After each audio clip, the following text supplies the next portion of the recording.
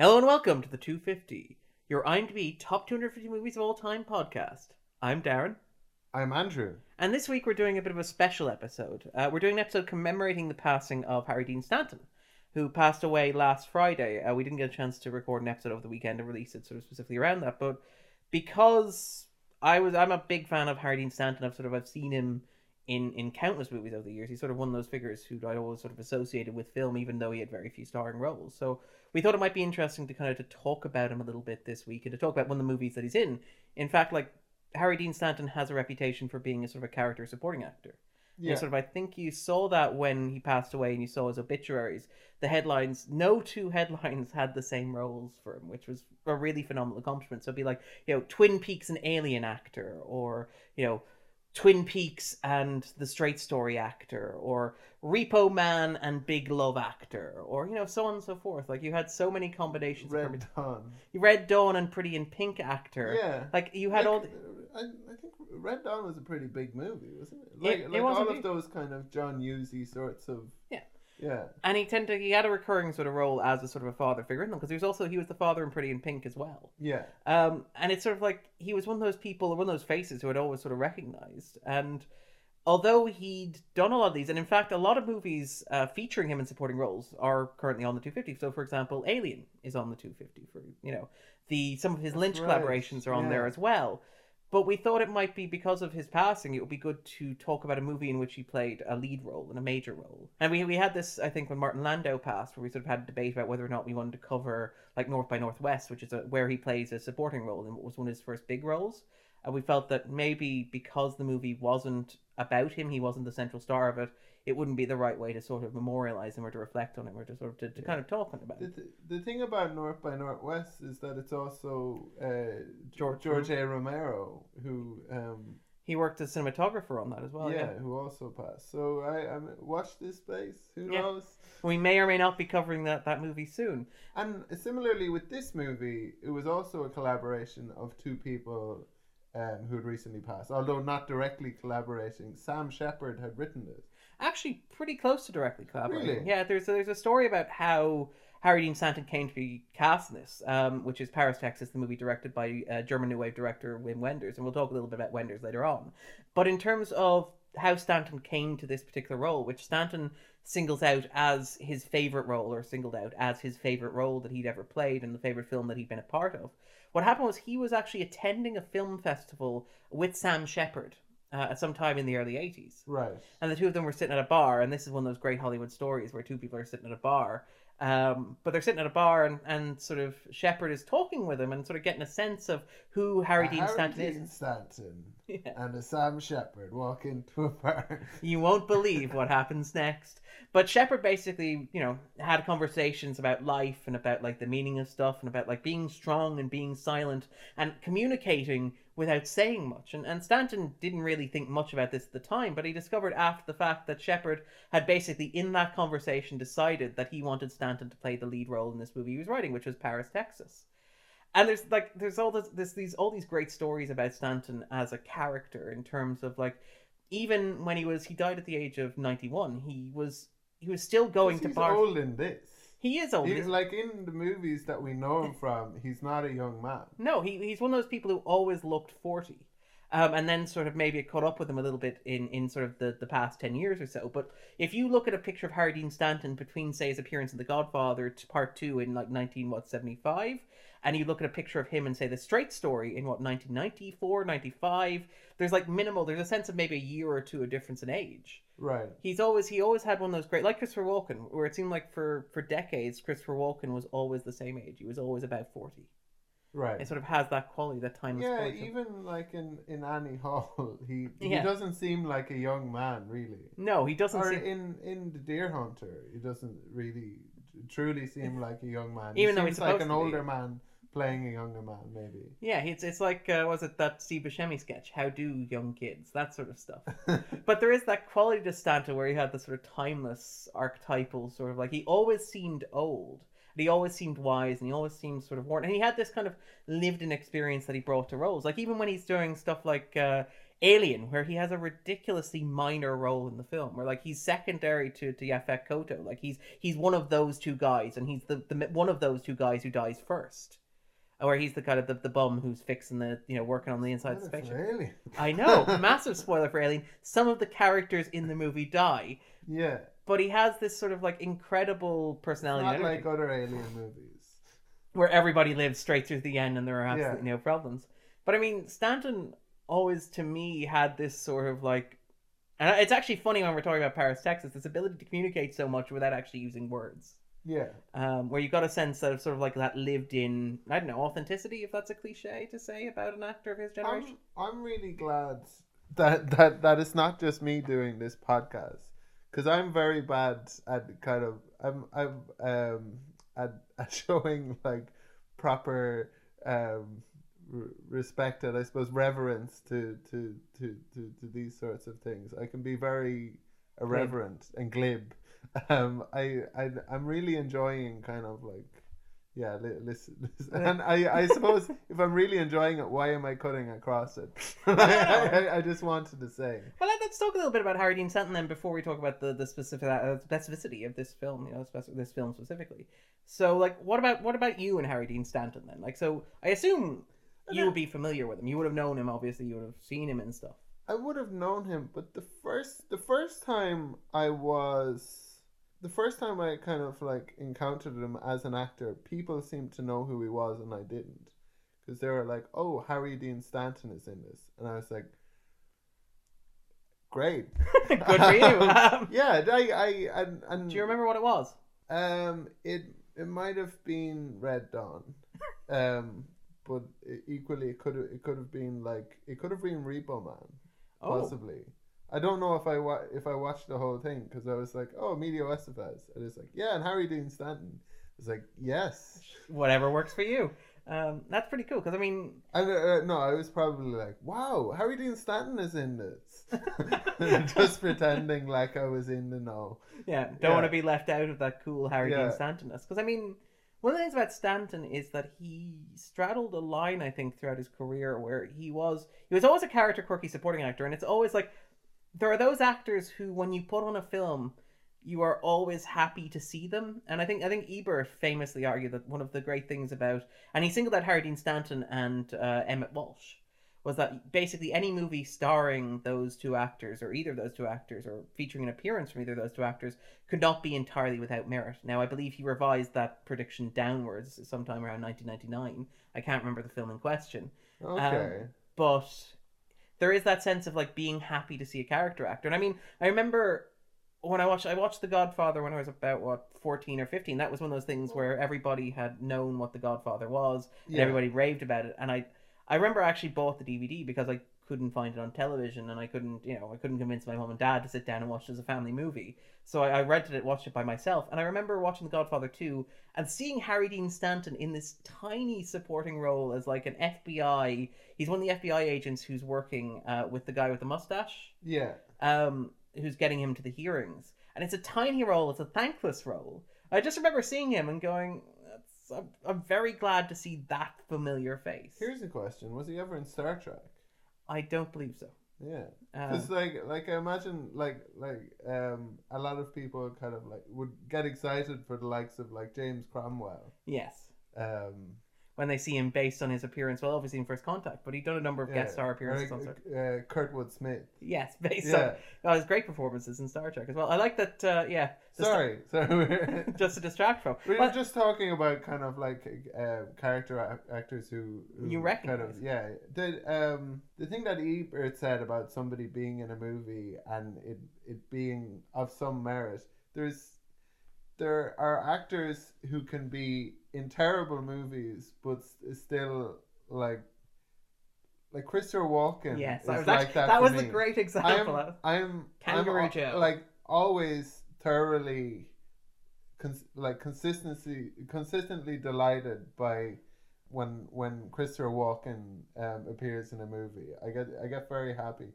Joe Dirt, Prophecy 3. Yeah, there's maybe a few exceptions where it didn't properly capitalize upon.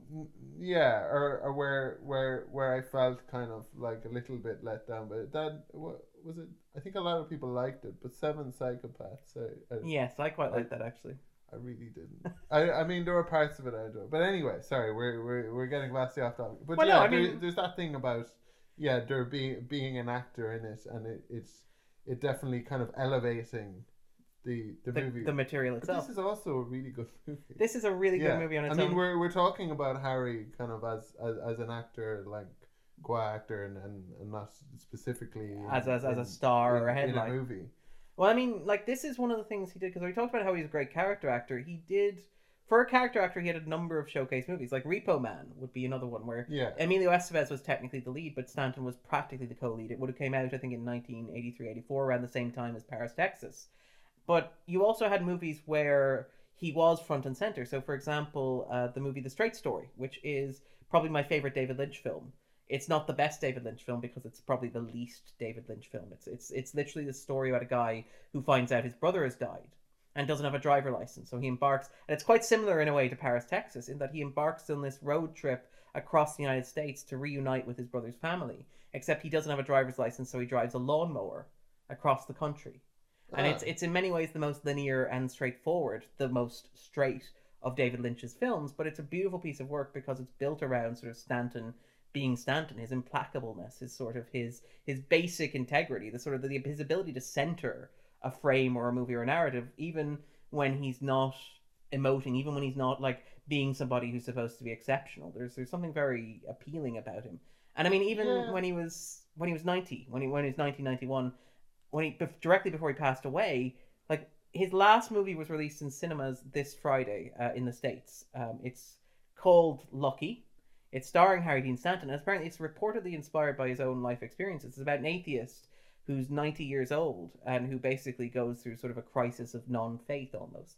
And it's an interesting piece of work primarily because of the people involved. And obviously he starred in it himself, but it's co-starring the director David Lynch. It's directed by the actor John Carroll Lynch, and it's produced by Ira Stephen Bear. And you were looking for a connection between Star Trek and Harry Dean Stanton.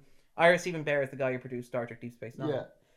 So there's that sort of connection. I don't know why I brought Star Trek. I suppose because you do a lot of like Star Trek reviews, and I'm a big Star Trek fan. I think we haven't been particularly shy about that on this podcast. No, I guess not. But Paris, Texas is the movie that he speaks about, or he spoke about, as his favorite of the movies that he made, and the one that he's most proud of. And I think looking at the film, you can see that. I had never seen this before.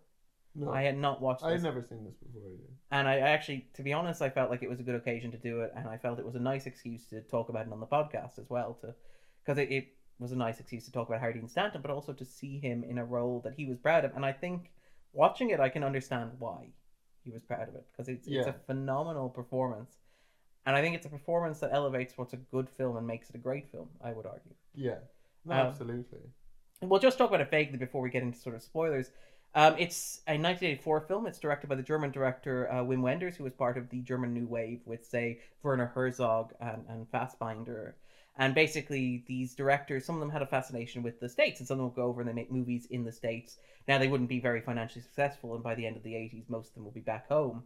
Some of them would do great work. Some of them would appear as Lieutenant Port of Call, New Orleans. Really want to see that. You've never seen it? No. It's quite good. As far as late stage Nicolas Cage movies go, it's fantastic. Yeah. In fact, while we're talking about like Ebert's grading system in terms of stars and celebrities, he had what he called the the Sean Connery edition, which was that any movie starring Sean Connery got an extra half a star than the movie without Sean Connery. Right. And you had the basically the Nicolas Cage multiplier, which was any movie starring Nicolas Cage could get either a star added or a star subtracted.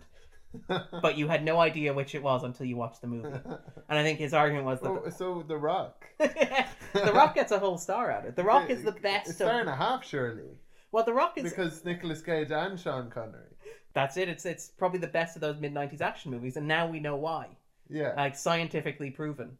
Yeah, because a lot of people put Con Air above that. I think you put The I Rock above it. The Rock is the best. Yeah. Face Off is the second best because you got that Nicolas Cage multiplier. And then the only negative Nicolas Cage movie on the list is Con Air, I think.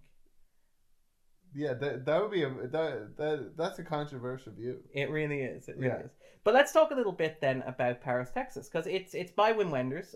Wenders is a director who is known. He's done a lot of documentaries. He's been nominated for Oscars for his documentaries, like say the Buena Vista Social Club and stuff like that. Oh wow! He's also a director who tends to make a lot of road movies. He was known for his road trilogy in the late 70s, which were set in Germany. 2 of them in black and white, 1 of them in color. There's a nice Criterion collection which was released earlier this year of the set.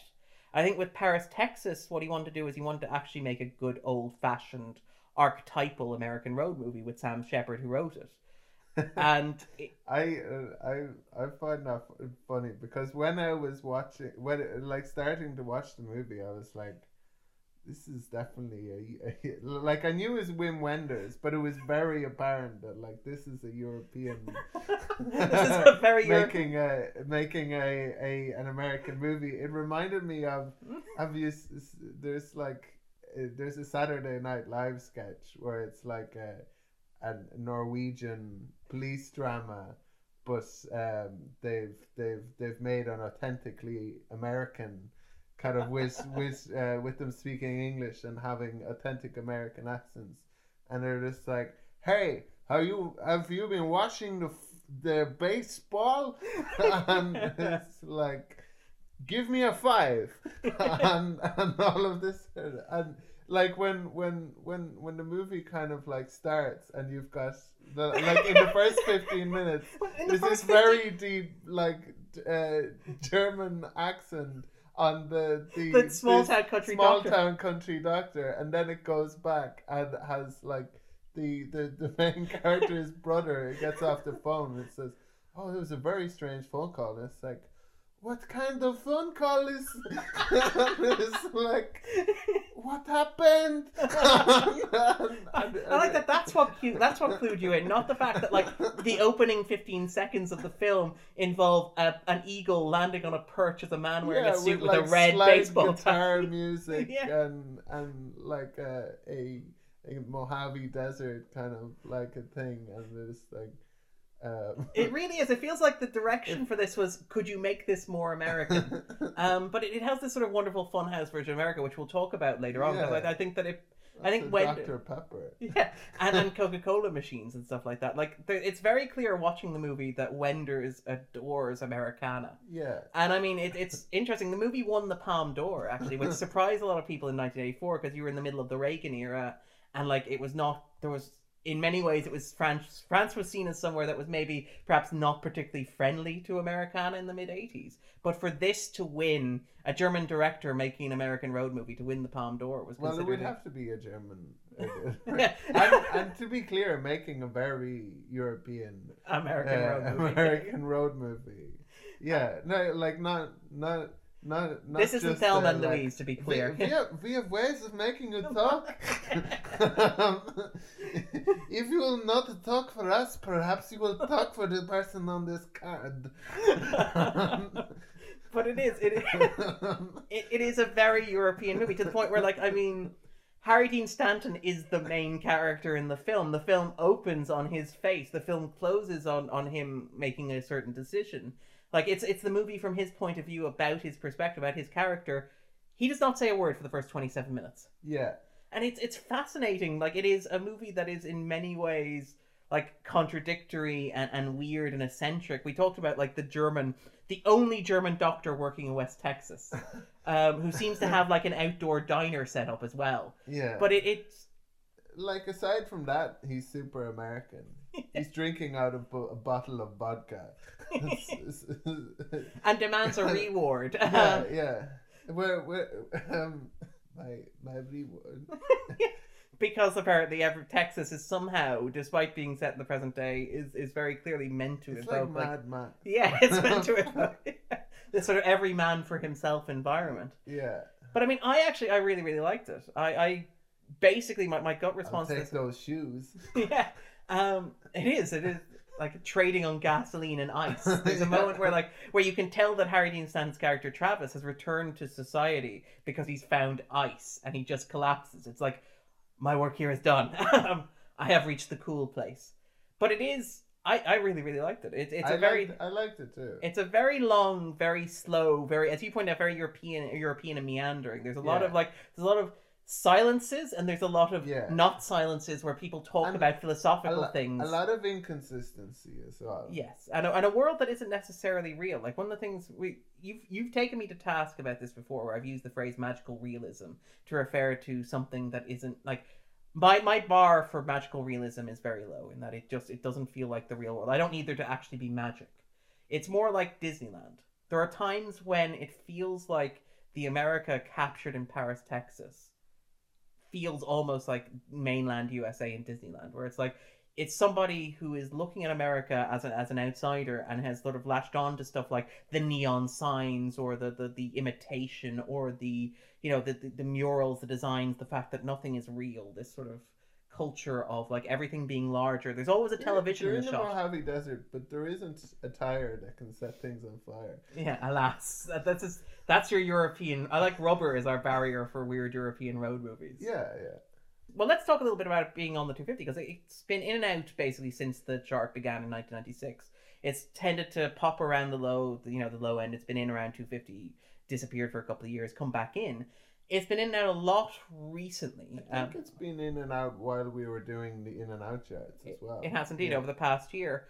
And it's sort of shortly before... Like Kind Hearts and Carnets, which, by the way, I really want to do. Yeah, I mean, have you seen Kind Hearts and Carnets? I've seen other kind of... I feel like we've talked about this before. Yeah, like the other kind of like Alec Guinness, Ealing Studio comedies. Oh, because this is the most Alec Guinness, most Ealing Studio comedy. It's fantastic. Yeah. It really is. But like this one has been in and out, and it's been gradually climbing, which is always good to see. Like, so it's currently at number 241. And it did climb a bit after Stanton passed away, which I think was a gesture of respect, because I think a lot of people went back and watched it. Like, I think there were a lot of retrospectives about it, and we'll actually include a few in the show notes. I mean, there are various websites that have recommended, I think the AV Club and Vox and all this sort of places have recommended that people check out Paris, Texas. And I mean, I guess that sort of leads us nicely to, would we add our recommendation to that list, that long? Yeah. Well, would you? Yes. And also... I liked it a lot. I wouldn't put it on my kind of... Your own personal 250. No. That's fair. I'd probably put the Straight Story ahead of it myself, to be honest. There was so much that I liked about it. The look, the kind of sound, the performances. I guess the writing. There was something kind of...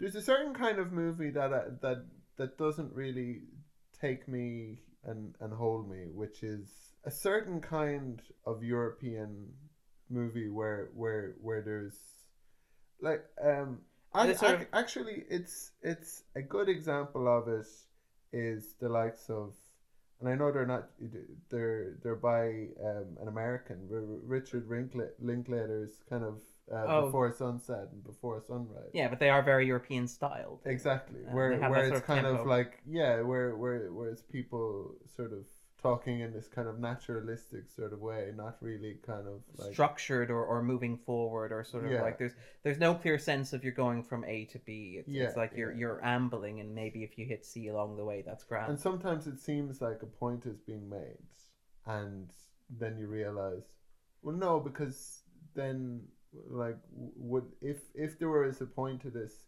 wouldn't there be some consistent thread, like which if there was a point to this movie, wouldn't it be constructed in such a way that that's that you build to that point? So you have your stand. Yeah. You know, I don't want to be cliche and say your 3-act structure, but you have a rhythm. Yeah, where there's a certain kind of a movie, and Linklater does a kind of like an American version of it, where it's this sort of European style movie where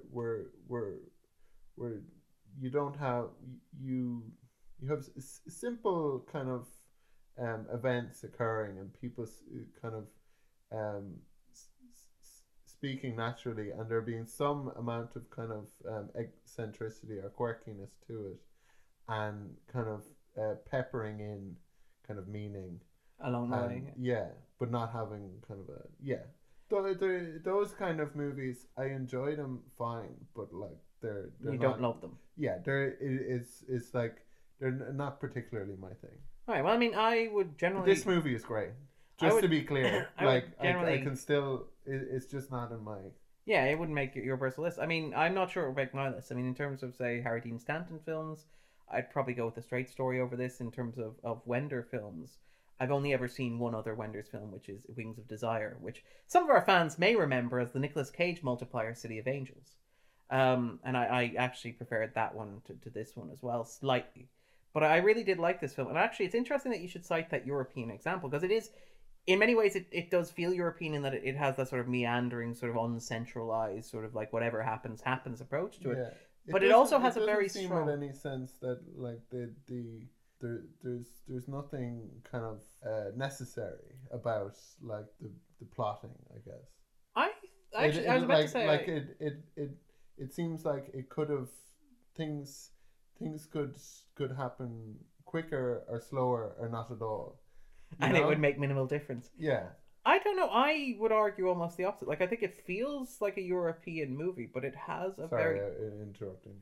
No, it has a very clear sense of structure to me. It reminds me of it's actually funny, and again, maybe this is one of the things where I'm watching Harry Dean Stanton and I'm thinking Harry Dean Stanton, so I'm making a connection that's not necessarily there, but of say Twin Peaks, the Return, which had a sort of it has a similar plot line. We're not going to give away too many spoilers about it, but there's a plot line involving Kyle MacLachlan's character, where he gets cast out of this sort of purgatory and he ends up and finds himself alone in the world, and he finds himself sort of associated with this family, and he goes through this process, this really slow developmental process of learning how to be a man again, of like learning how to be a person, of learning how to dress, of tasting coffee for the first time, of being a responsible adult, of engaging with other people and learning to be a decent human being while taking on the life of somebody who hasn't had a good life, who hasn't been decent and kind to the people around him, and trying to build a life that is respectful and dignified in a way that sort of confronts stereotypical portrayals of American masculinity. And I think when people saw, say, Twin Peaks: The Return, this is just one strand of it, but when people watched it, they objected that this particular plot line was slow and meandering and ambling, and you see where this is going. Yeah, yeah. I feel like there's a lot of that in here. There's a lot of like, and again, we'll talk a little bit about this later on because it does remind me of a David Lynch film in some ways. But there's this sense of what the film's about. I think it's very clearly about one thing in particular, and I think it's very clearly about that thing. And I think that Stanton is the key to that, and Stanton anchors it. It wouldn't be in my 250, but I think it does have more focus than I think you're giving it credit for. I think a problem that I had with this is if you have like a mystery in a movie, and then if you answer that mystery, I feel like you need to answer it in a satisfactory manner. Yeah. And I feel like this movie has a mystery at its, and then the mystery is revealed and explained very kind of thoroughly, but not really, not concretely. Yeah. Well, I think this might be a nice opportunity to segue neatly into the spoilers, so we can talk a little bit about that. But in the meantime, we'd recommend go watch it. Absolutely. This is a great movie. I enjoyed it a great deal, and I really loved it. Yeah. I really did. And Harry Dean Stanton's fantastic. It's a nice opportunity to kind of remind ourselves of how good he was. Yeah. And we're back from the spoiler zone. So Andrew, what was Paris, Texas about for you? I think it was about a number. It was about a number of things. There were a number of kind of ideas that came up for me. The idea of like Harry Dean Stanton's character seems like a child or an alien or a foreigner. Like some. He wanders out of the desert with no idea, no ability. He doesn't speak for the first 27 minutes, but it's not clear whether he can or whether he's forgotten how to. So is it that he doesn't speak English? Is it that he cannot speak at all? Yeah. Is he he an alien? Yeah. Or is he a child? Does he is he kind of does he not has he just been Has he emerged fully formed? yeah, like the man who fell to more, earth or whatever. like a well, I was thinking more like Mork and Mindy. I like this German existential new wave Mork and Mindy. First words are niner niner. Yeah, but yeah, it made me think about a number of things. There was a lot of kind of father and son stuff, and also kind of like avuncular things, because his brother takes on this kind of his brother Walt, his brother Walt, played by Dean Stockwell. We're doubling your Deans and doubling your pleasure. Yeah, has that sort of awkward sort of dad, or awkward kind of like, there's something very kind of like familiar kind of when you see sometimes fathers and sons. It's like, what do you do? What have you got there?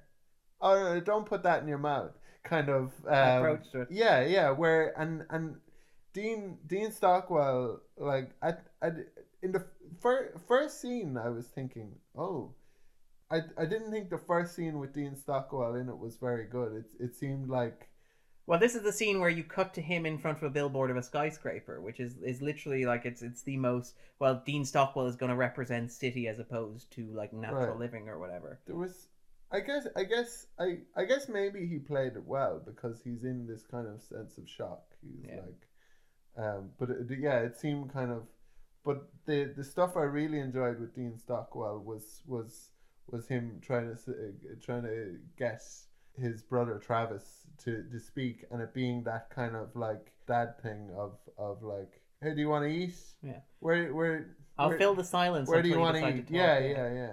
And there's a moment in it where Dean Stockwell says like, oh, your father wanted to go to school with you. He wanted to talk to you, and the child's response is, talk about what? Like, and it's such a good point that I thought a lot watching this movie. Things are a lot simpler in ways for kids, and things are often much easier to understand, and they don't kind of complicate things, or have the same sorts of neuroses about things. There was the moment where he says, what does he want to talk about? As in, like, oh, does he have like a specific thing that he needs to talk to me about? Or like, why is it what is the objective of this social interaction? What purpose does it serve? Yeah, and he's right, because the reason people say like, oh, we haven't spoken, and like there is a sense kind of as adults that like it's important that we speak, so that I don't worry that we're no longer friends or something like that. It's like they have all of these sorts of anxieties, like layers of that kids kind of have to learn. Yeah. When they later on in the movie, they end up going to Houston. Basically, yeah. Just to explain a bit, like, hopefully you've seen the movie if you're listening this far. Yeah. But Travis and his son Hunter, because Travis is brought back by his brother Walt. Walt and Anne have been raising Hunter. Have been raising Hunter, who's Travis's child. They decide to go back to Houston, and Travis gets Hunter to call Walt and Anne. Yes. Which is a brilliant scene. Yeah, and it's the thing that made me think about how things are simpler for kids is that he says, oh, they're gonna flip out, as in they won't understand this. And it's so true that like adults worry, yeah, and they'd be like, what do you mean you've absconded across the country, left the state? Got to Houston. And it's like, well, it's quite simple. It's there's a road, we took it. Yeah, we're going on a journey. Exactly. It's the child's mother lives in Houston, and I feel like parents would so often say like, what he's going like he's he has school like to go to or something like that. It's like, oh, it's okay. He can miss a few days school, and it Reuniting with his mother is more important. Yeah, but like stuff like that, like grown-ups kind of worry so much about these things, and they worry about routine, they worry about pattern, they worry about like social standing, they worry about complicated like external things that are not immediate. And there's a purity to a child's perspective. There is the kind of sense that sorry, not Clint,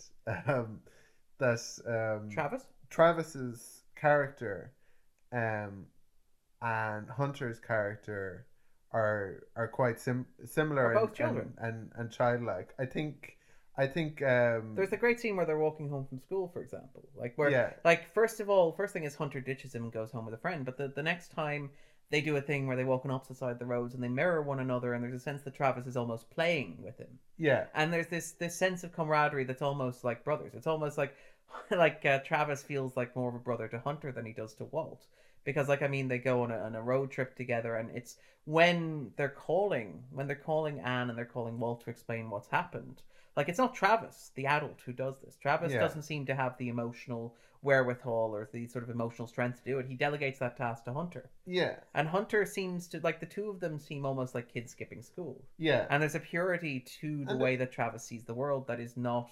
There's a sense of that around Jane as well, who we meet later in the movie.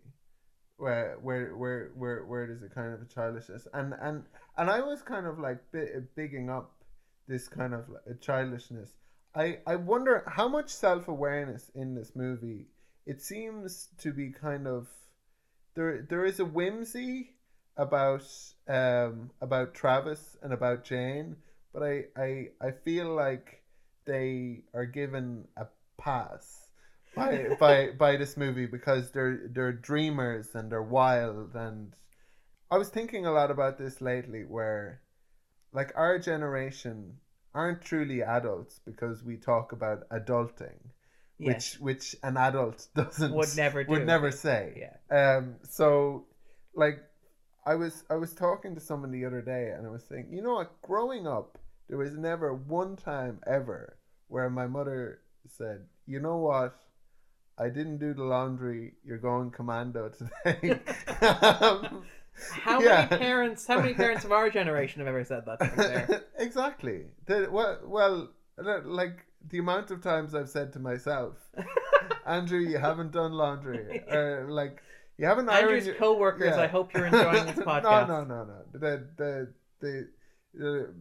Maybe as like a younger man, but like technically an adult. Okay, you don't need to pedal backwards. It's that Pandora's box has been opened. There's another kind of adulting fail that is like men of our age, and it's not just me, don't shave every day. Yes, I have not shaved today, for example. Exactly, and well, I mean, it's what is it, Sunday? Yeah.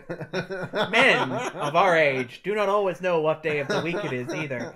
But yeah, and like there's the thing of the dressing casually, the relaxing, like there is a sense, and I mean, even if you look at the pop culture we consume, it's there like is a sense of I haven't ironed my shirt. I'll put wear on a it jumper. Anyway. Yeah.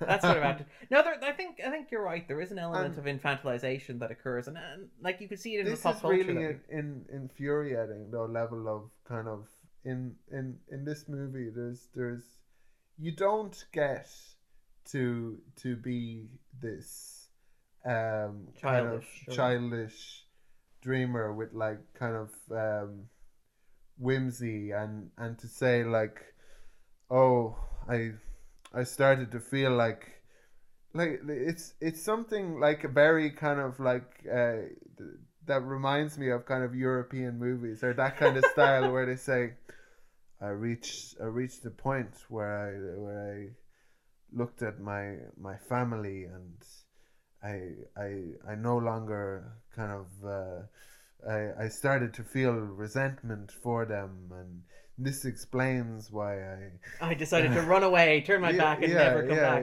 And my love became anger, and I would drink. So you see, it's love actually that That causes me to be an abusive, human being. because I'm an innocent. I am so in love, so impassioned.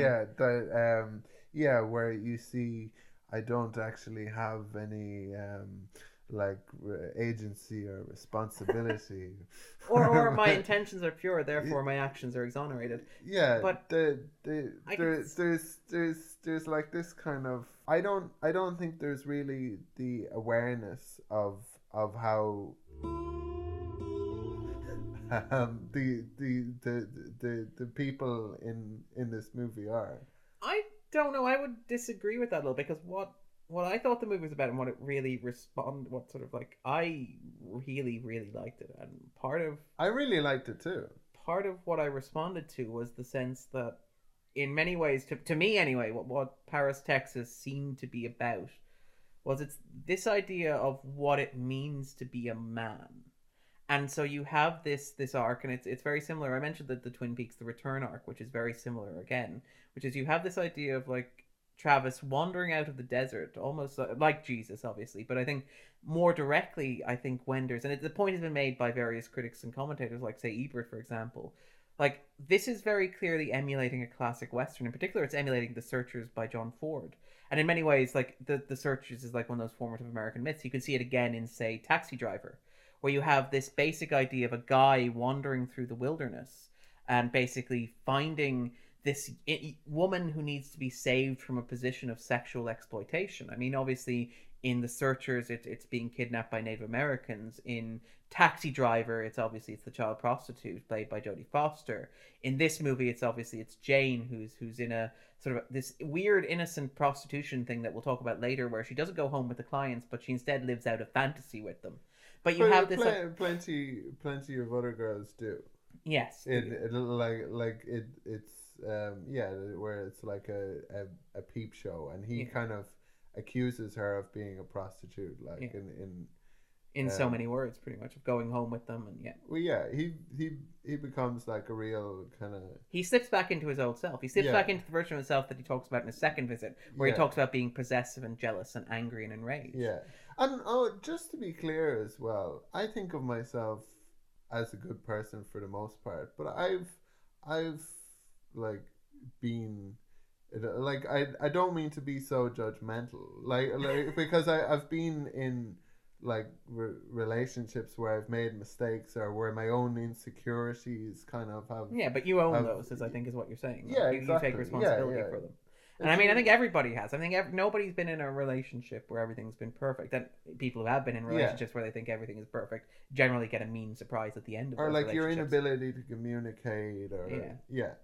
But I mean, I think, like, for me, like, one of the things that really spoke to me about the film was maybe this idea of what it was to become a man, deconstructing this idea of like this American archetype of the cowboy in the desert, because the film opens and closes in a way that recalls The Searchers, where you have John Wayne wandering out of the desert, saving this family, and then wandering back into the desert because his work is done. And you have that mirrored with Travis, who does something similar. He wanders out of the desert, he reunites Hunter and Jane, and then wanders off again into the wilderness by himself because he realizes he can't be the father or the figure that they need them to be. And I think that's not okay. I think though, no, to be honest, I think though that makes a certain amount of sense, because the film goes out of its way. Structurally, it does. When he has that first confrontation with Jane, when he has that conversation, and he basically, in his first interaction with her, like, despite the fact that he's been silent, and like one of the things of the film is he's learning how to be a person. He learns how to talk to Walt.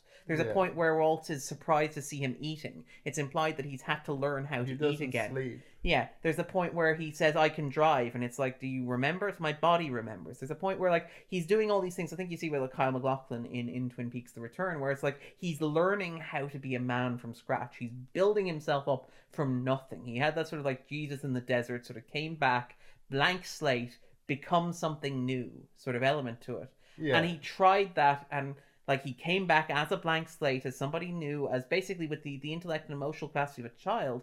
And yet in his first interaction with Jane, in his first conversation with the woman he loved so madly, with the mother of his child, who he'd crossed the country with that child to reunite with, he immediately slut shames her. He immediately argues with her about her going home with clients, despite the fact that they haven't been in a relationship since for at least 4 years since he disappeared, if not longer. Yeah. Like, I think that serves a very clear purpose of demonstrating that no matter how much Travis might try to make himself better, to rebuild himself as a human being, to sort of to build these blocks and become a better person. And he is in many ways a better person because he very clearly cares about Hunter and he very clearly cares about Jane. And he wants them both to be happy. And he understands that they need to be a family and they need to have a family. And he can't just like leave Hunter on the doorstep of Anne and Walt.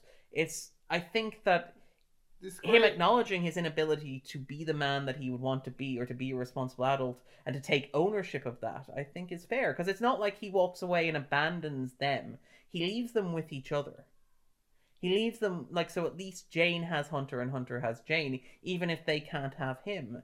And I think it's a perfectly legitimate decision. Jane gave Hunter back. It's not like Hunter was taken away from Jane. That's a fair point, but I think it's also... how long is that going to last?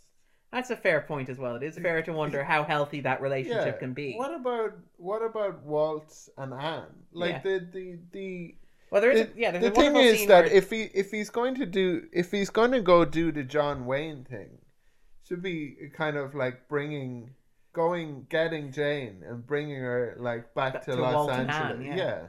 I think maybe that's fair. Because it feels like it's gotten to the point over those 4 years where you can no longer reestablish a traditional nuclear family with the three of them.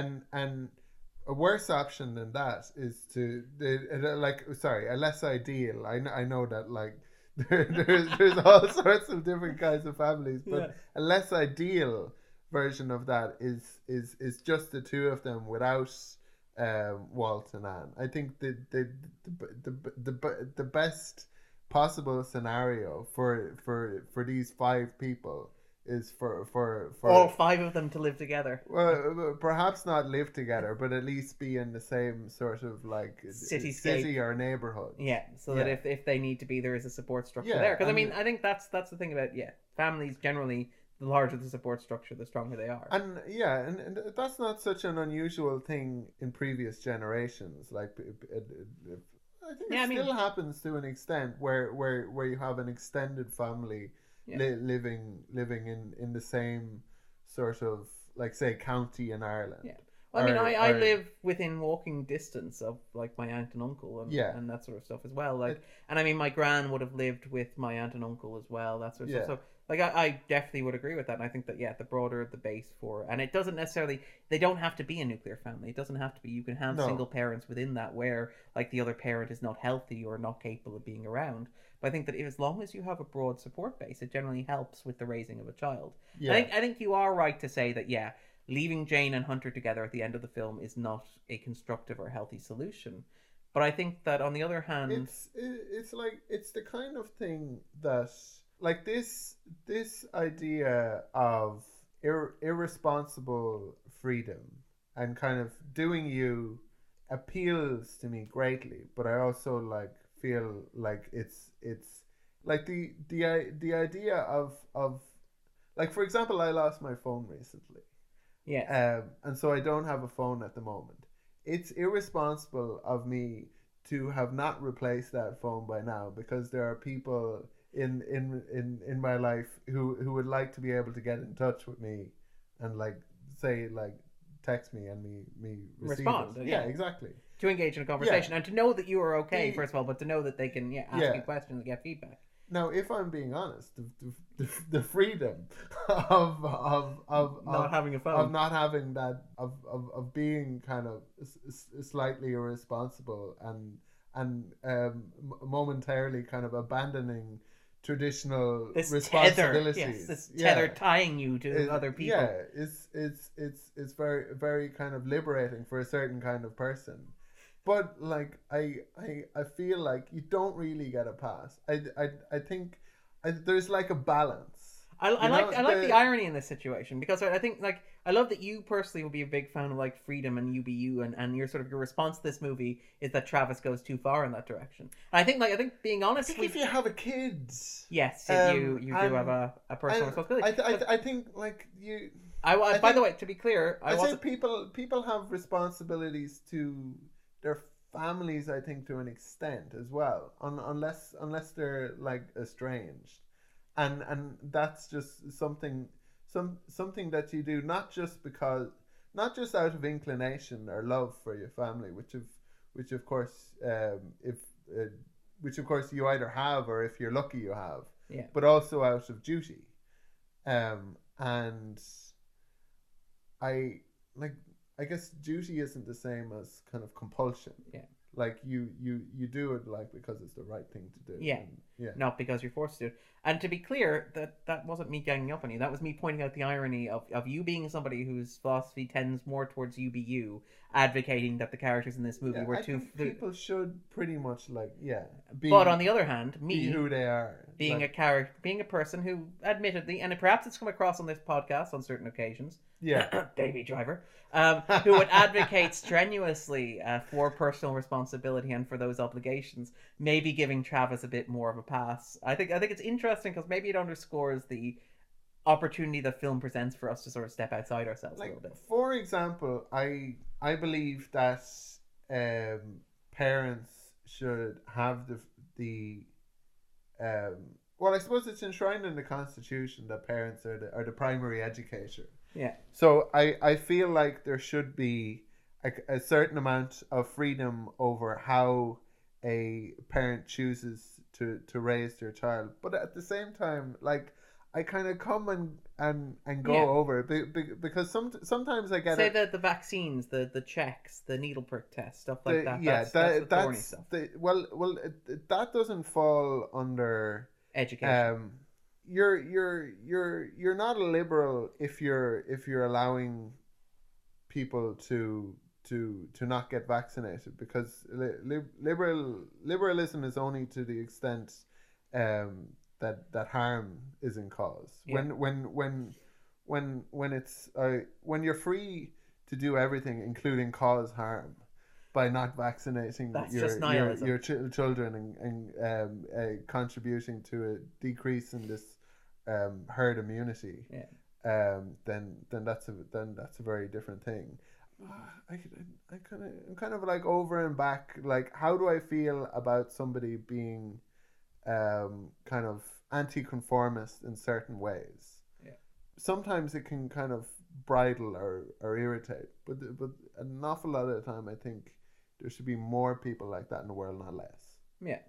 But I think this movie, like, I Leans feel very too, clearly that they're allowing themselves to extricate themselves from, specifically that Travis and Jane. Yeah, that Travis and Jane have removed themselves from a situation that they didn't want to be in, because they simply didn't want to be in it, which is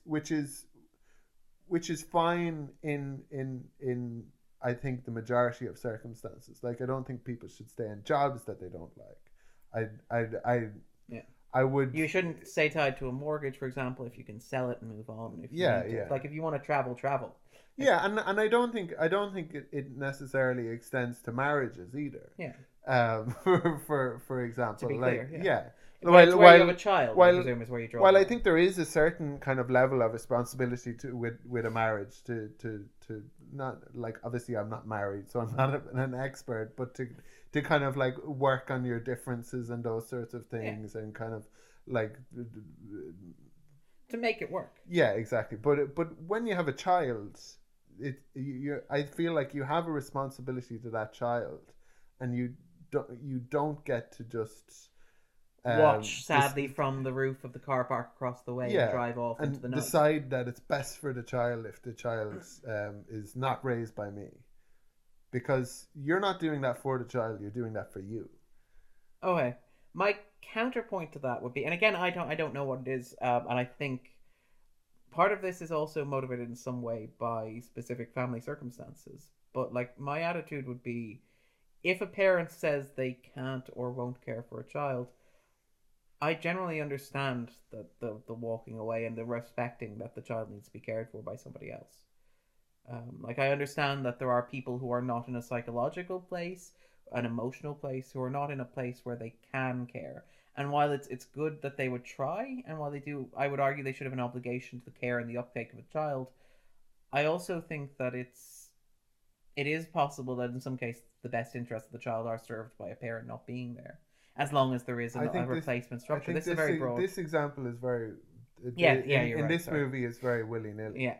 It's kind of like there's a very kind of easy decision that really this character makes to walk away. It feels like it kind of suits him. Yeah, and their kind of whimsical point of view and their like kind of philosophy on life is like, oh, I'm just like a flower blowing in the wind and caught on the breeze, a leaf on the breeze.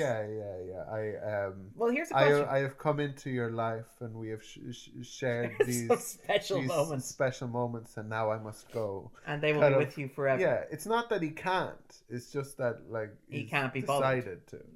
Yeah. Well, this is the question. I mean, do you think, like, because you talked about the movie's central mystery, which is the central mystery is that he disappears into the desert for 4 years and wanders out and not being able to speak, covered in bruises and battered and all this sort of stuff. And Walt, in particular, who is the character perhaps which I am most sympathetic in this film, he asks repeatedly. I really like Walt in this. Yeah, he asks repeatedly. More than any other character. Because I'm not like because I think like Anne similarly, she's full of all of those sorts of understandable kind of anxieties and neuroses of adulthood. Walt is more kind of like grounded, but Walt is open to both the concrete adult world and also kind of willing to or able to understand. Like he's sympathetic to Travis, but he pushes him. Like so, for example, he pushes Travis to talk for the first time, and it's only because Walt pushes him that he talks. Now, Walt never threatens to walk away or to abandon him or anything like that, but he knows that in order for this to progress, Travis needs to talk. There's a moment later on, an interlocutor between this kind of real world and Travis's world. And it happens again later at the dinner table where Walt suggests they watch a family movie in order to jog Travis's memory. Yeah. And Anne's response is, you don't want to push him. And like and Walt, who clearly cares a great deal about Travis, he's not doing it because he wants Travis out of his way. He's not doing it because he wants to get rid of him. He's doing it because he thinks it's the best thing for Travis. Yeah. He insists, no, Travis is ready to watch this movie. And that is what spurs Travis on then, I think, after that point. But there's this tension, I think, between Anne and Walt that is understandable, where Anne is worried that Walt is maybe going to let go of Hunter. Like, I think Anne has basically built up this family with herself. Yeah, I mean, that is a problem with Walt as a character, in that he kind of... He seems to an indifferent, extent, he kind of allows that to happen, and he says, "Oh, I love him too." Kind of like where, I mean, he's brought it up kind of like several times in the movie. He brings it up like in the car when they're driving back. He says, "You know, Hunter's been with us for 4 years. He's kind of our son." You know what I mean? Yeah, just dropping it out taking there. This opportunity where you can't talk or disagree to kind of lay things out as they are and make it perfectly clear. Your son. Yeah. And he does it like Walt is the one who makes a point to call to make sure that Hunter calls Travis' father, for example, and stuff like that. Like there is this, and also I think Travis makes it clear to Hunter that it's okay to call Anne his mother. Yeah. Because like Hunter is like, oh, sorry, I meant Anne, and it's like, oh, it's okay to say mom. Yeah. No, it is, and I think that's fair. But there is this thing where Walt is, as you pointed out, this interlocutor between the two. He repeatedly asked Travis to explain where he's been for 4 years, wandering through the desert with this baseball cap and business suit. And it's never actually explained. Like, even at the end where Travis explains what happened, he explains that he had this fight with Jane and he wandered out into the wilderness. A lot of explanation, but not really. Yeah, it's one of those, like, lost explanations. It's like, well, you find out what the character motivation is and what the decisions are that led to this point. But you're also like, So, what did he eat and drink for 4 years? Yeah. Like, was he with other people? Did he like join a circus, traveling troupe? Did he just sit in the desert and He seems meditate? to have made shoes out of rattlesnakes. Yes, and somehow fashioned a suit. That yeah, the suit looks remarkably well for 4 years of wear. But I mean, in fairness, I think it hints at this idea of, and it's this idea of this fascination that I think European directors have with America, because we talked about, and again, this is the thing where I talk and I'm not sure if it sounds like airy fairy, sort of like like Freudian nonsense or whatever.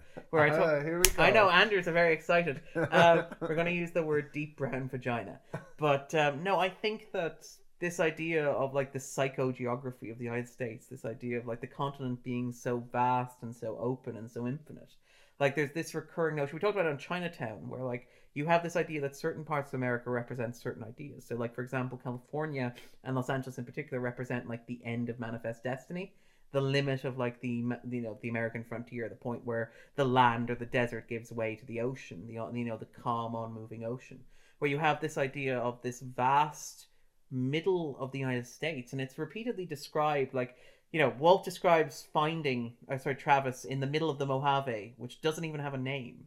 And Travis himself talks about when he wandered away from Jane, wanting to go to a deep, vast country where nobody knew his name. There's a sense that like the United States is this infinite, vast network of places, and like connected by And they roads. each represent things. Well, yeah, but that there's this infinite sort of like Delaware traditionally represents indifference. yeah, Cincinnati represents like bland functionalness. Yeah. But no, okay, fine. I'm talking about those. No. Go ahead.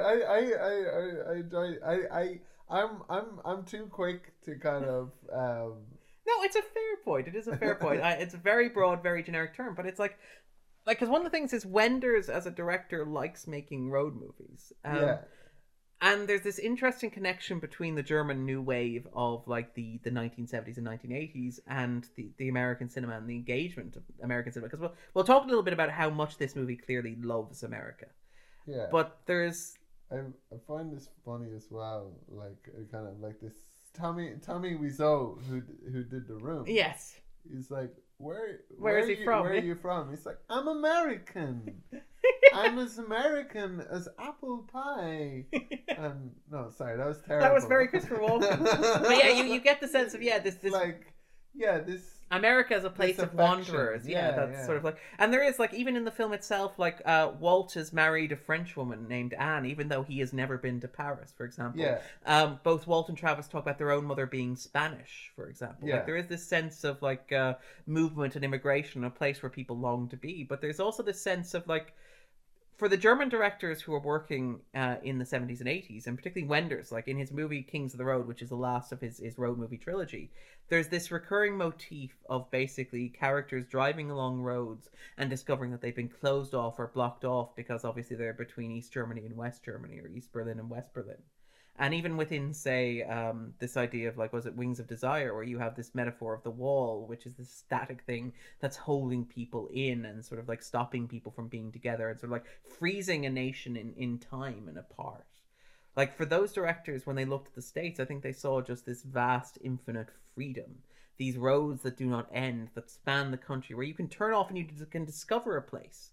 Like, for example, obviously Travis has bought this land in Paris, Texas that he's never been to. That he bought the lot because he saw it in a magazine. This movie really made me want to buy a vacant lot somewhere. Yeah, you can take a part of the country and make it your own. It's infinite and vast, and you can find yourself. And again, this is that airy-fairy, unresponsible crap that you were holding Travis to account for. Travis goes off into the wilderness and finds himself because America is so big that you can do that. Yeah. Yeah, I'm very torn between being kind of like a romantic and like a grown up. Yeah. Between like, oh, you should. I'm always trying to hold that kind of like dichotomy intact. Yeah. Well, I mean, yeah, people are complicated, and I mean, like, people are not entirely consistent, and I think it's reasonable to have that sort of conflict, particularly on something that is important to you. Yeah, I think.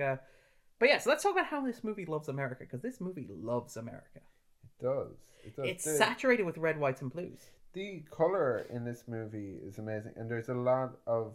It's not just red, white. There's green and blue. as well. There's a lot of green and yellow. Yeah. the green parking. But even the green nightclub and stuff Where like that, yeah, and where above him there's this red kind of purple and blue yeah. sunset. Yeah. Yeah, It's just the strikingly beautiful colors in film. these movies are sorry. It's so vivid and so rich and stuff like that. I mean, even stuff like the costuming where he's wearing the red shirts while driving inside the blue pickup truck and stuff like Yeah, that. The murals on the wall with the Statue of Liberty, and you know, we've talked about how this is maybe a Western. The only Native American who appears is one painted on a wall, for example. Like, but yeah, there is this sense of like the movie's very much about America. There's even when himself and Hunter are going to sleep in that sort of warehouse like room, there's a glowing Coke machine in the background. There's all this richness and this sort of vividness to it, and there's a sense, and it reminds me actually of when I went to, and maybe this is the idea of the European going to the States, because when I went to Florida, and obviously Florida, many people would argue Florida is not the quote unquote real states, that it exists as its own entity, its own unique identity. right. But I remember we But traveled that's a bit. it always annoys me when people talk about, oh, that's not the real America. yeah, or when people talk about Spain and a whole vast portion of Spain where it's all Tourist-centric, English, is it? German, Dutch, older migrants. I don't call them expats because they're migrants. Why Yeah. are they expats just because they're Yeah. Europeans? But because the But- migrant is a loaded word now, Yeah, I think yeah, is the reason why they- you do that. Yeah, well, it's because a lot of these expats don't like migrants. Yes, that you end up with this sort of Yeah, dichotomy. it's like, oh, I had to get out of England. It was full of Migrants. So Yeah. I migrated over to Spain. but it annoys me somewhat when there's this idea that there are the real parts of a country and then there are the like ersatz sections. Like it after a certain point, that is part of the identity of a thing. Yeah. Like the plastic kind of Temple Bar fake Irish stuff is now and by the way, Indelibly part of Irish culture. yeah, and that's not new. Like to take Ireland as an example, a lot of Irish culture is kind of made up. Like in Irish dancing, the ones that they do in like the competitions and that, Yeah. and even like the costumes that they wear. Yeah. All of that stuff is just I mean, a lot of the stuff dates back to the turn of the 20th century, even though Yeah. we make it look a lot older because Of of our course. own national identity crisis. But the idea of there being like these things become part of even Yeah. though they're kind of like Exaggerated yeah, or yeah. sort of not necessarily deemed to be part of the core yeah, identity. or it's like, oh, this isn't your McDonald's. This is a real American restaurant, and it's like No, McDonald's is a real American restaurant. yeah, exactly. And I mean, but that's it. One of the things that sort of struck me about, say, Florida, as opposed to New York, where you're in the city all the time, when we traveled around Florida, and the movie captured it very well, is just the sheer neonness. Like that's the big difference between driving on the roads in say Europe, in France, in Germany, as opposed to the autobahns or wherever, or driving in the US, is the amount of say neon and the signage, and it just has a different sort of texture and feel to it. And it like watching this, it captured that sense very well, particularly when say Walt and Travis were moving, like where Yeah. you would have the neon signs in the background, you have the They're phone in- booth, they're you have the in glow. San Bernardino, and Yeah. there's the which they use in a lot of movies. I think Yeah. it's in Pee Wee Herman's Big Adventure, and You pointed that out actually. yeah, and I guess we're also familiar with it from GTA 5. Yes. There's like a version of it there, but yeah, there's a lot of interesting kind of shots in this movie. Yeah, and a lot of beautiful compositions. And I mean, Yeah. like, even when the characters are driving along the road, like Wenders does this thing repeatedly where he will have scenes that are shot either outside a vehicle as it's moving, or inside a vehicle but looking at the road as it's passing by, and you will hear the characters talking on the track. And it's interesting because it feels almost like you're watching a commentary rather than a movie. Yeah. It's like watching like Planet Earth, but narrated by Harry Dean Stanton, where like you'll have these scenes of the car driving along the road, and you'll have him talking to Hunter about things like traveling through space, Yeah. this sort of stuff, and you have this sort of like even Walt and Travis, I think, have a few of those conversations as well. Like there's this fascination with like the road and movement, and it's telling.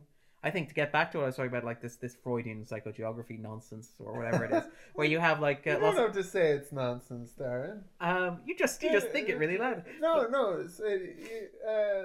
Stand up for yourself. The dynamic of well, there's two ways this is going to work. I don't think I can bully you and have you just kind of like, you either have to get angry or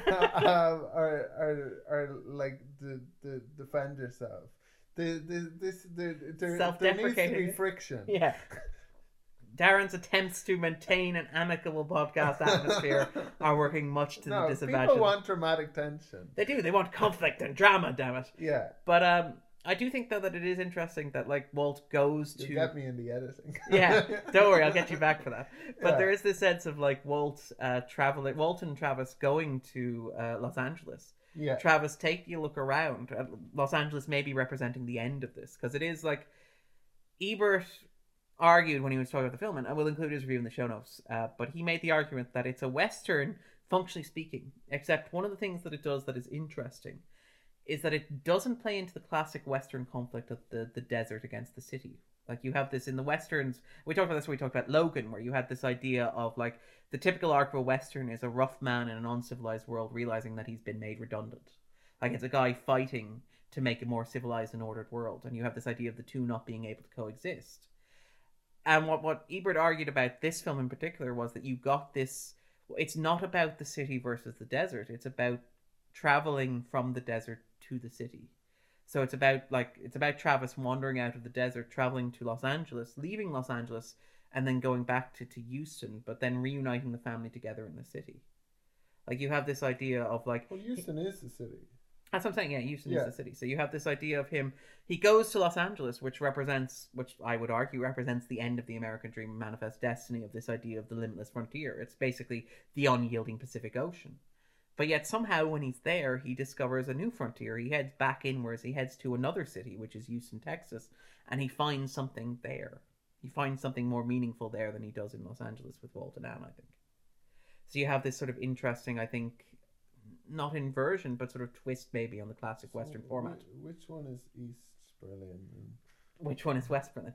It's fascinating. I think you could argue that it is engaging. One of the reasons that maybe this engaged German filmmakers was because during the 80s, Berlin represented the end of the West, which is ironic given that it lay to the East.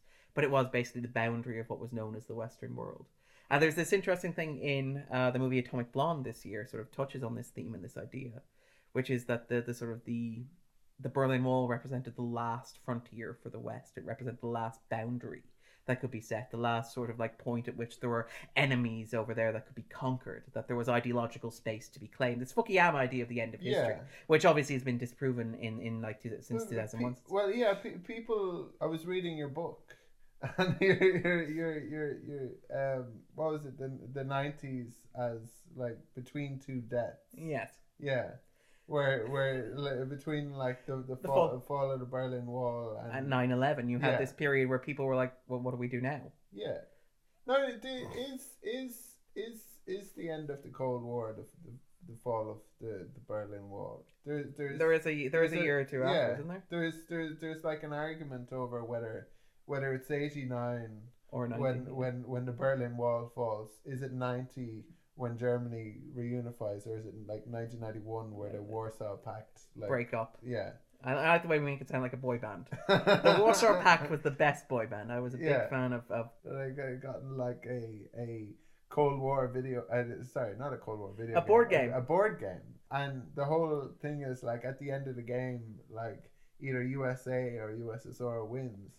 So it's either the USSR or USA. Now those are the two superpowers during the Cold War. Now in reality, the US won, and we're all kind of living in that world.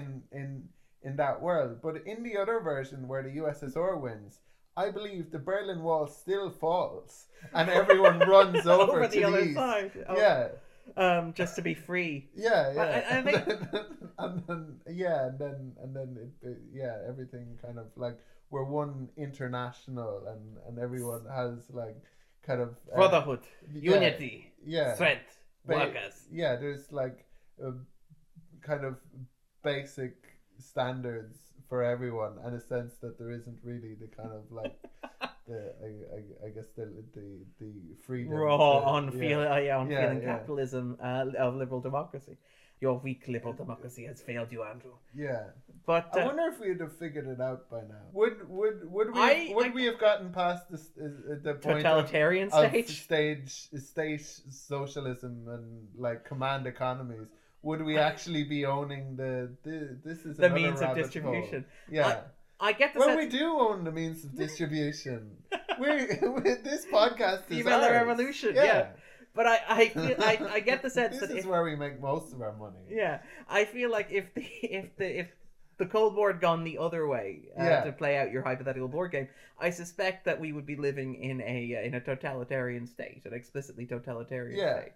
Like, I don't think that, like, this is the thing where people argue about, like, socialism was tried and failed. Socialism was not really tried and failed. I say this as a liberal capitalist. There are a certain amount of people, a certain kind of person from countries behind the old kind of Iron Curtain or the Warsaw Pact countries like Romania, for example, who say to you, you know what, during those times, like people had jobs and they got fed.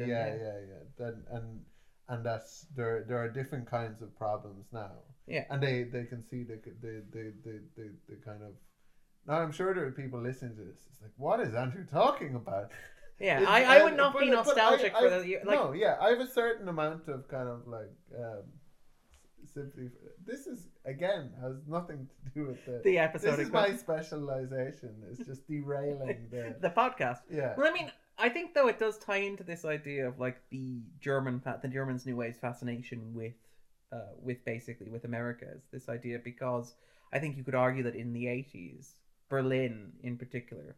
And I mean, it's such a cliche in these movies that are set in the Cold War, in like Atomic Blonde. I think you also saw it in The Good German or whatever, where you have Berlin described as the new Wild West or whatever. Right. But you have this idea of like Western Europe becoming this American frontier, where you have this paradoxical movement of what was stuff it's like the Jean Le Carré, the spy who came in from the cold, and like Smiley's people. And, I mean, even at the time, people recognized this. It's not like we're retroactively casting it as that. Yeah. And I think that maybe that's reflected back. I love this sort of weird Cold War. And again, this is me disappearing down the sort of Freudian rabbit hole myself. But this sort of contrast of having like this huge open manifest destiny, like this idea of what the Americans thought the West was, the frontier. And having basically the Western frontier effectively lie far to the east of the United States. And you have like, there's this wonderful scene where when they go to the beach, what you're talking about when they go to the beach in the video, in the home movie video, Darren uses words right. But where it's they go to East Beach in Los Angeles, which is fascinating because obviously East Beach is a place that exists. But it's East Beach on the West Coast. Yeah, like it's I love that level of contradiction, like having a German film director come and make a Western. They're here again at the beach too. Oh, those two old guys with the young beautiful wives. Yeah. That's another thing that makes this movie very European. It's like it was a woman. She was 17. Maybe 18. What are the laws here? I don't know. Yeah, it's like the actual dialogue was like maybe she was 17. Oh, you're right. Actually, you are entirely right. Yeah. 18. It's like, what's the difference? And a man much older. That's another thing which kind of like firmly rooted this in European cinema. Worth noting that even though Jane is supposed to be American and Natasha Kinski does a reasonably passable American accent, she's an East German actor as well. Sorry, she's a German actor. Apologies. Yeah. So there is that weird sort of continental thing going on as well. Older men and much younger women. Was it Klaus Kinski? I wonder. To the fact machine. I believe she might be. And we're back from the fact machine. Yeah, daughter of Klaus Kinski. Yeah. Nothing improper there. No, not at all. Despite Andrew's assertions on European gender relations. Yeah. But it is. It's.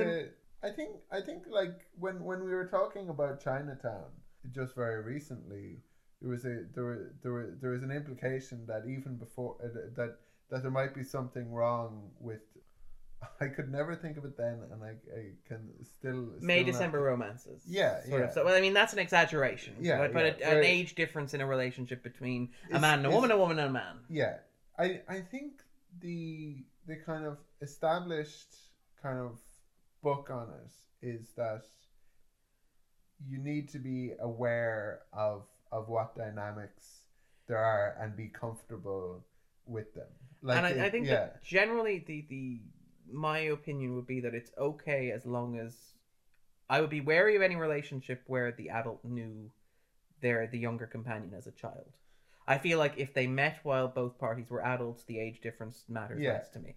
I think in this movie, it seems to be that like he's saying that she was basically just 17. about, yes. Yeah. But yeah, it is, and I mean, it's one of those things, one of those cliches that tends to go. Great. It doesn't seem and the whole thing about him not treating her particularly well.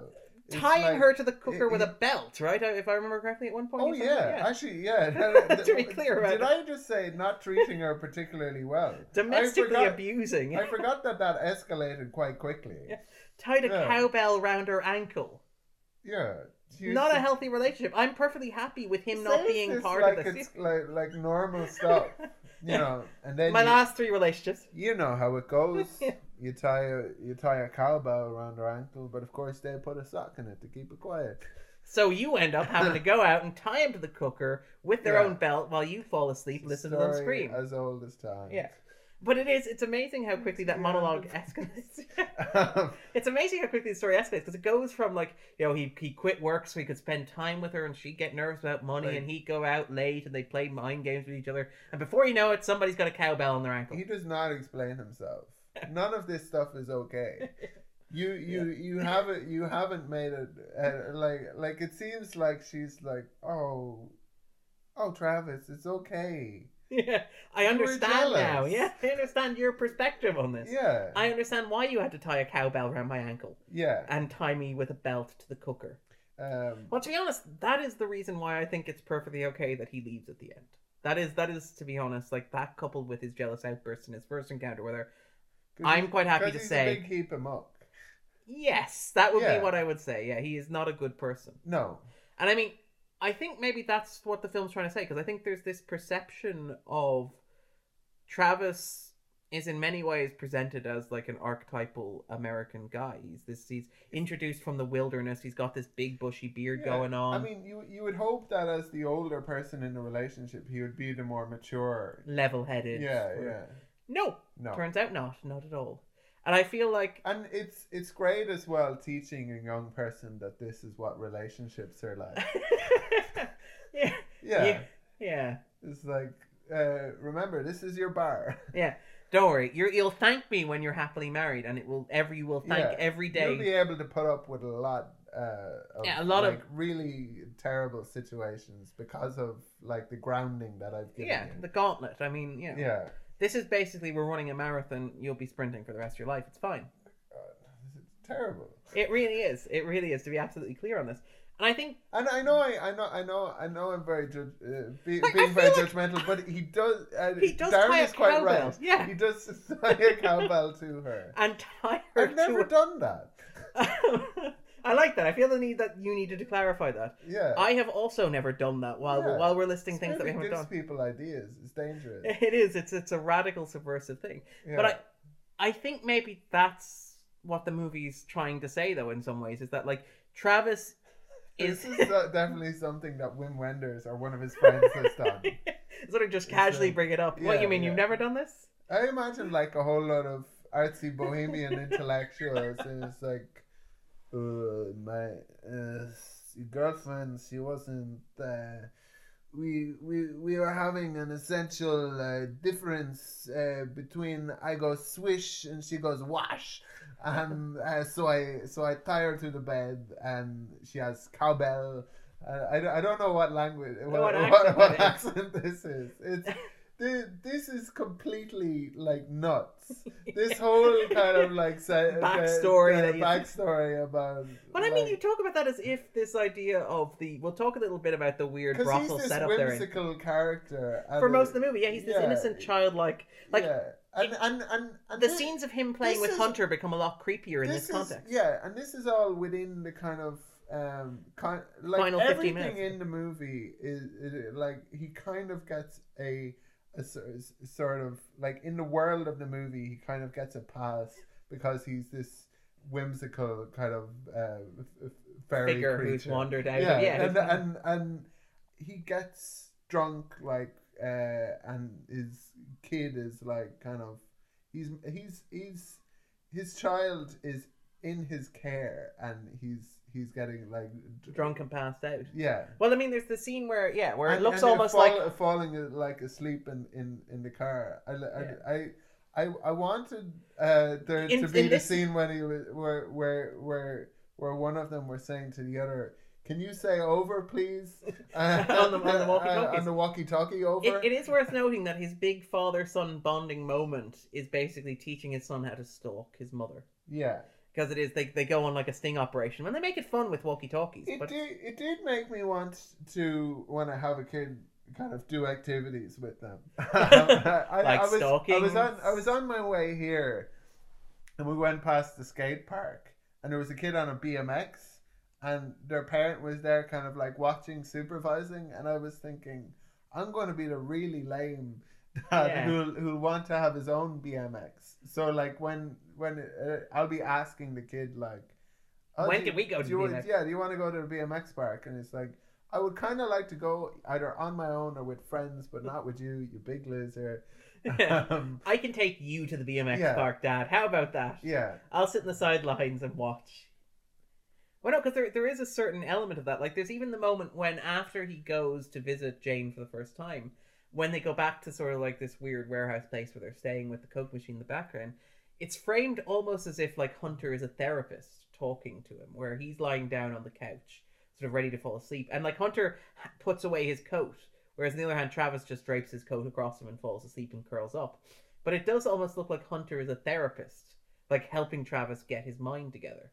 And there is a sense that like he's innocent and doe-eyed and sort of like this almost manic dream pixie Stanton figure, which is, and I think the movie does let him off for a lot of that. And I think that you're right, when they get to that scene at the end, the big emotional climax where he talks about his relationship, a lot of that comes out of left field and a lot of it doesn't feel properly processed. But I do feel like that's stuff that makes it okay that he doesn't stay at the end. I feel like if the movie had allowed him to stay with his family, or suggested that him staying with his family was a healthy thing for all of them, I would have been more wary of it. Or if it had suggested like because I think there's a certain, which is the weird thing about it was it seemed to imply a kind of a redemption, and then he like disappears. Like it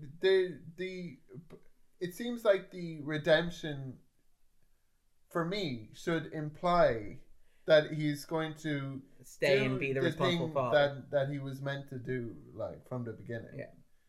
But no, it's like this redemption was for me entirely. now I am going to leave you all. No, well, this redemption was bringing the two of you together and realizing that I'm a destructive wreck of a human being who can't be trusted not to tie one of you to a kitchen, but not to a kitchen, to a cooker. Yeah, he went off to marry a kitchen. Where he could be happy and have all his belt related needs met. Yeah. The cowbell doesn't ring as much, but I feel that the cowbell only rings twice. That's your sort of psycho thriller version. There were blue flames, and I ran out. And you were tied to the stove, so presumably you were dead. I didn't look back, and I kept running, and I kept running, and I kept running. And you're like, the worst person ever. Yes, quite possibly. Yeah. But I do feel like the movie's maybe making that point in a way. It's not as barbed as it could be. It's not as brutal as it could be. But I think it's deconstructing this idea of American masculinity in a way that it's like, I think Travis embodies sort of an idea of masculinity that is very old-fashioned. That's very like, you don't talk about your feelings. You're very stoic and you're very withdrawn. Like, I mean, and maybe, yeah. I mean, like, I'm not a traditionally masculine guy, but I'm not very talkative about how I feel. And there's this idea that that's how men are. And I feel like the movie sort of sets up and presents this Yeah, idea yeah. of Travis as a rugged guy, I think and it says, well, I look, think in a lot of ways you have kind of like a lot of traditional embodiments of masculinity, a certain kind. yeah. Like you haven't kind of fallen into that 21st century sort of hipster sort of. yeah, you're still in the kind of 80s thing of like real men don't make quiche. I would love to be able to make quiche. I just quiche can't. is pretty Yeah. amazing. Yeah. Like Real men cook steak. exactly. You're a man who likes his meat. Yeah. Yeah, you're And stoic and silent and so on and so forth. But I think that the movie is sort of hinting at that idea that maybe, like, while Travis embodies these qualities, and let's keep in mind he's introduced wearing a red baseball cap and a business suit. right. Like, he is in many ways, like, if you were to pick an American image, he could not have been, if he'd walked out wearing wearing sort of chaps and a cowboy hat, maybe that would be slightly more American. But there is this sense of him as this notion, this American masculinity. He's literally the strong and silent type for the first 27 minutes. It kind of spoke a bit more of the migrant to me, No, of someone who not being able to speak rather than not choosing to speak. Well, like who arrives and kind of is trying to kind of like fit into that world, like and you know integrate and get a job. So he has a suit, but it's a very cheap suit. Yeah, and it's ill fitting. Yeah. But they're And he's wearing the baseball cap because people wear baseball caps, Yeah. even though it doesn't go with the suit, for example. Yeah. It's not a, well, the current president of the United States might disagree on that particular point, but you get the sense that, yeah, it's sort of, there is something very put together about his costume, like a child dressing as an adult. I mean, Yeah. there is even a scene where he tries on a costume to determine, like, what a man looks like. There's a scene midway through the movie where, when he's in the house alone by himself while Anne is out and Walt is working, where he's talking with the maid, and he's looking through sort of these magazines, and he's basically wondering, what does a father look like? And it leads to this nice little dress up sort of sequence and stuff like that.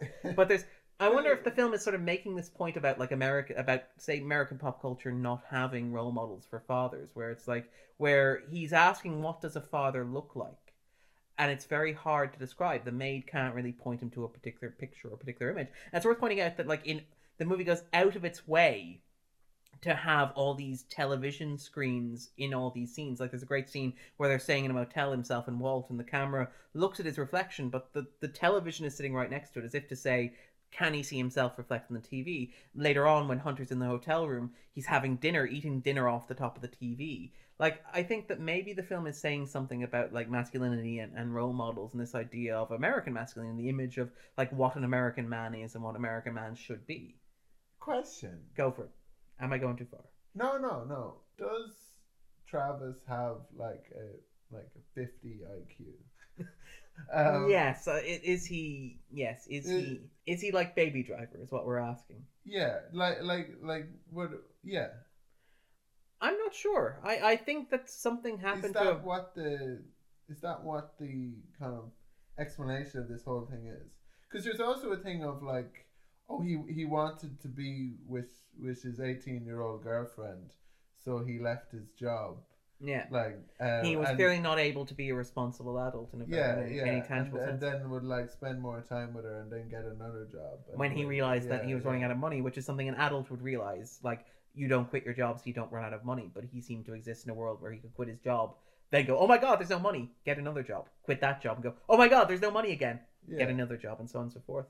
Maybe that's right. Maybe that's fair. Actually, maybe he was always childish. Maybe it isn't like a regression in this case. Maybe it's and maybe even the fact that he had a 17-year-old girlfriend is intended by the film as a reflection of his own mental age. I mean, I don't know actually. There's a good point, because there is a bit of Forrest Gump about him. Yeah. And I want, that sort of, and I wonder maybe if that's an idea of an archetypal American character. That's one that's very different from the masculinity that I was talking about earlier. But aside from the fact that he appears like a grown up, what is it about you that what suggests a man as opposed to a child about it? I think you're right actually.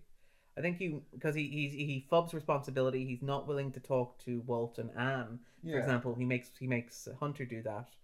I mean, he's not willing to stick around at the end and actually do the grown-up work of being a family man. Yeah. He loses control of himself. An actual issue.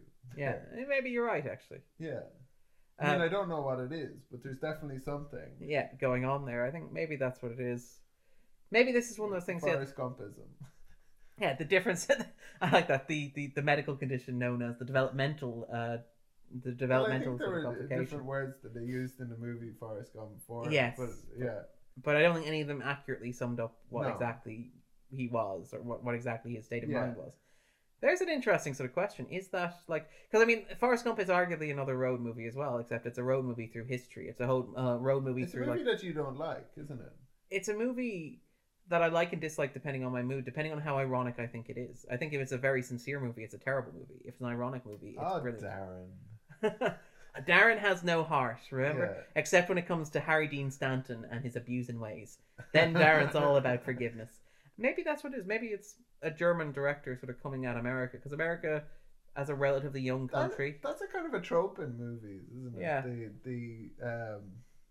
Where you're not presenting a character with a recognized and defined kind of intellectual psychological condition. Yeah. You just have like have them act weird. Yeah. And you don't state what it is. I mean, because we talked about Baby Driver, for example, where it seems like where the character, he obviously has tinnitus, but he very clearly seems to have some sort of developmental issue as well.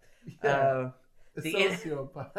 Yeah, the inability to determine right and wrong, I would suggest, but apparently I'm very hardcore on such things. But I do think, yeah, you're right about that. And I wonder if in the case of, say, Forrest Gump and the case of this, tying it to a road movie is like a reflection on the fact that America, despite being like a global superpower, is a relatively young country as far as, say, European directors or European sort of individuals will think. Like, because obviously you have like these empires and these sort of countries that have existed for centuries, if not millennia, and then you have the United States that is only 200 years old and is all of a sudden all up in the world. It's like, hey, guess what? We're running this now. This is how it's going to be. You guys best get used to it. And I wonder if running around like an adult.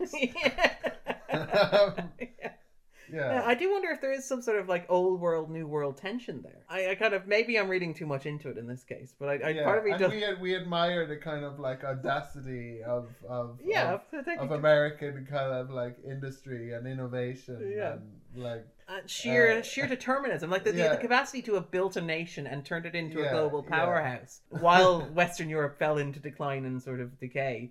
A lot of it is built on kind of belief. So it's that myth. Childhood imagination. Yeah, if you believe. And I mean, like, you have this idea of, like, you have this... And I wonder if the movie's sort of making this point when Travis says we're going to Houston, and Hunter's first response is, well, that's where the space center is. Yeah. And it's almost as if, like, the movie's making a connection between, like, Hunter's obsession with, say, Star Wars and space travel, where he's talking about light speed, for example, while they're driving, and Travis's idea that, like, he can get something similar by traveling on road by car. Like... Travis's idea that he can make the world a better place. He can reunite by. There's this Rain Man thing as well, where it's like, oh, we have to go in the same car. We have to go to the same car. Even though they're all identical. Yeah, we can't go on a plane. Yeah, can't go on the plane. Can't get on the plane. It's such a great gag that The Simpsons reused it pretty much shot for shot on change, where you have the plane driving down the runway and stopping. I think it took you a moment to register what was happening because it's one of those shots where Wenders sort of dubs dialogue over a moving vehicle, where you have like the slow realization that actually it turns out Travis is freaking out in the airplane and they have to get off, and they literally get off on the runway. They open the door and let them out and they wander away. But I do wonder if that's maybe what that is, if that's sort of tied to an idea of like... And that's kind of like some of the kind of like qualms that I have about this movie, like the consistency.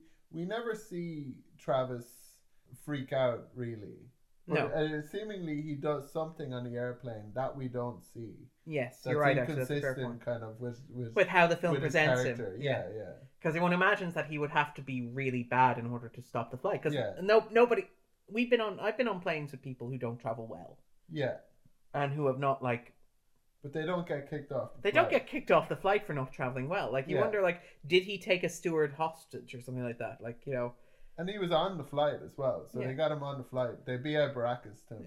They gave him some drugged milk. Yeah. Ain't getting no plane, fool. But I feel like, yeah, I think maybe you're right. And I think that is probably a very canny choice from Wenders to preserve this idea of him as a useful, as a sort of like an innocent mind. While we're talking about like fantasy and stuff like that, is it worth talking about the brothel at the end? Because the brothel is a very... I don't know. Are our listeners asleep yet? Yeah, there's a question. The brothel. The brothel is a wonderfully weird creation, because you were talking at the start in the, like, before we got to the spoiler zone, this idea of like it's certainly not like any brothels I've been to. But this idea of an American movie made by a European filmmaker, and one of the things for me that was so European about it... Just to be clear, I don't think I've been to any brothels. I don't think. I like that. You may have got B.A. Baracus to a brothel. Like, this is just a really nice house. This is the strangest kind of like, whoa. It's the oddest nightclub I've ever been to. Yeah, what's going on here? But I do wonder if that's sort of, because that was the thing that sort of grabbed me. This is a film made by a European filmmaker, where it's like they have this sort of weird sex warehouse, which is like almost a parody of how Europeans think about Americans thinking about sex, where they have these little booths that you go into and you pay for a fantasy, but the fantasy is behind glass but you can't touch. But the fantasy is also like some sort of wholesome imaginary that's existence. The thing. That's like a peep show. Yeah. But the peep show is but the weirdly weird intricate. thing about the peep show is you've got like all of these guys in tuxedos. Yeah, and business suits and cowboy hats. Suits, like wearing briefcases, like going into. And this is again. This... like somebody might ask them, "Oh, you're very dressed up. Where are you going?" I'm going to masturbate in front of a woman pretending to make me a sandwich or in a diner. Yeah. Well, I mean that's the thing, is that it's this weird a sandwich. I get it. It's a weirdly sexless brothel, which is kind of weird, because it is what happens is they go into she does say, I can take my shirt off.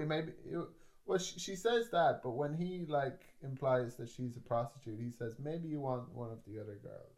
Okay. As if to say that there are girls who do go home. Yeah. And I mean, but there is this sense that it's not selling sex so much as a fantasy. Which is like you go to a poolside and you meet a girl, or you go to a diner and you meet a girl. And it's this idea of like, it's almost selling like a romantic fantasy as opposed to a sexual one. Well, these things are generally both. As in like I've seen like documentaries about like, what's the one that Rashida Jones does? Oh, the Netflix Hot Girls Wanted. Yeah. Or is it Hot Girls Please or something? And there's similar things like that on Netflix where they kind of like explore that industry. Yeah. I imagine Thoreau's probably done one. Yeah. Of course. Yeah. There's probably a what's it called? Weird Weekend. Yeah. For some men, it's like kind of wanting kind of like companionship or someone to talk to. Or like what Soderbergh described as the girlfriend experience. Like a proxy girlfriend, and they buy them gifts and like all of this sort of thing. And, where you purchase intimacy rather than sex. Yeah.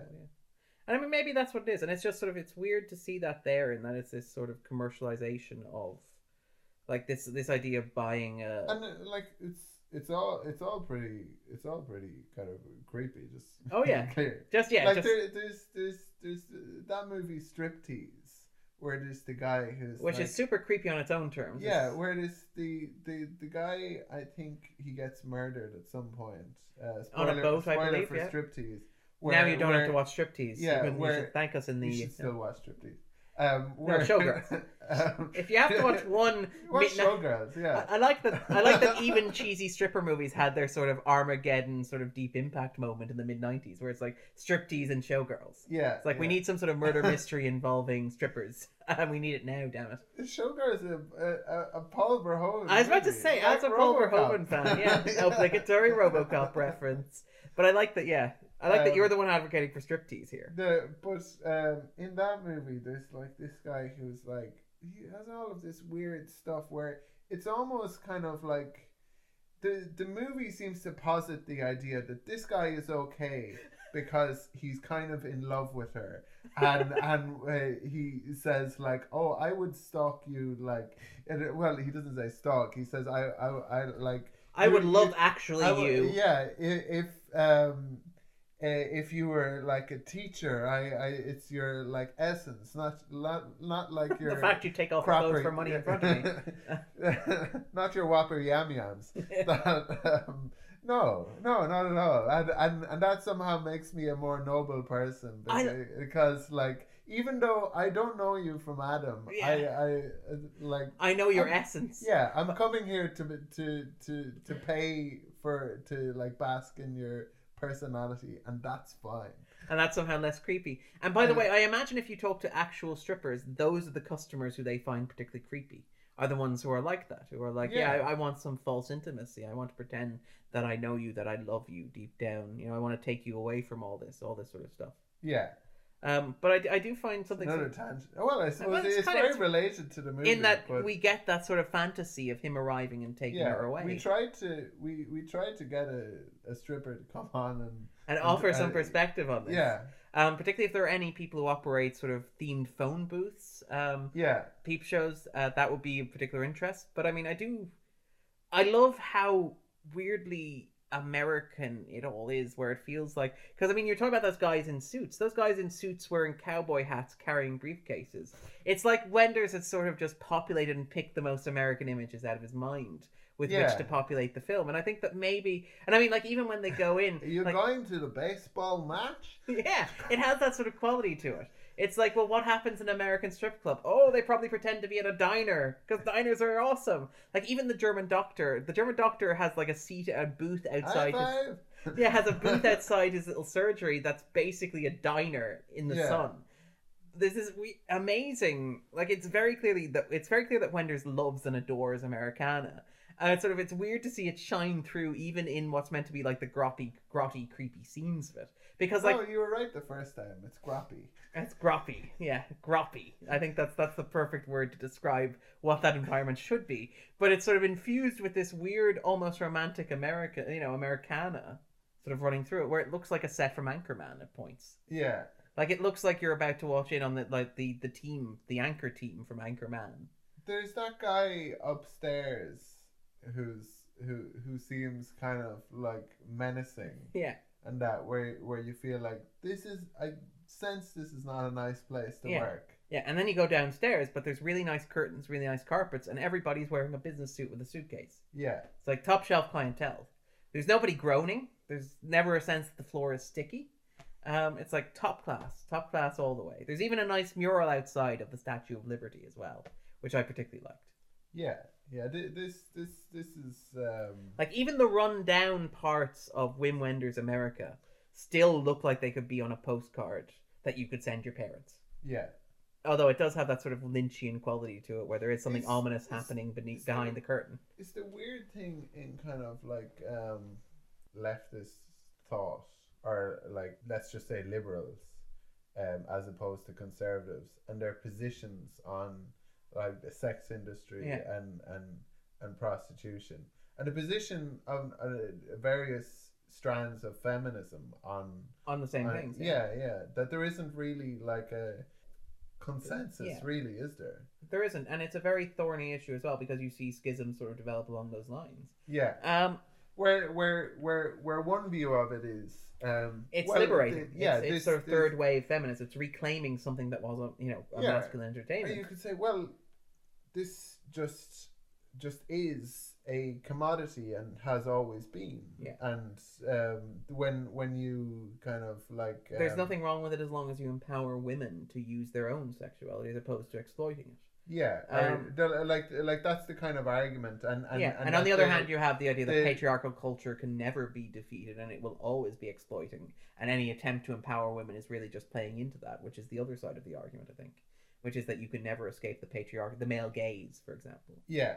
And it is something that I don't think there's consensus on, and it is sort of complicated, and it is difficult to resolve and unravel. It's a sort of Gordinian knot almost, Yeah, and there are parts of it where it's kind of like, at what point do you say, kind of, we live in the world is thus, and at what point do you say, like, is it like, do we hold out some kind of ideal of like some kind of a utopia that we want to live in, and what what people should be rather than what people yeah, are. And in that world, like how will there be a sex trade?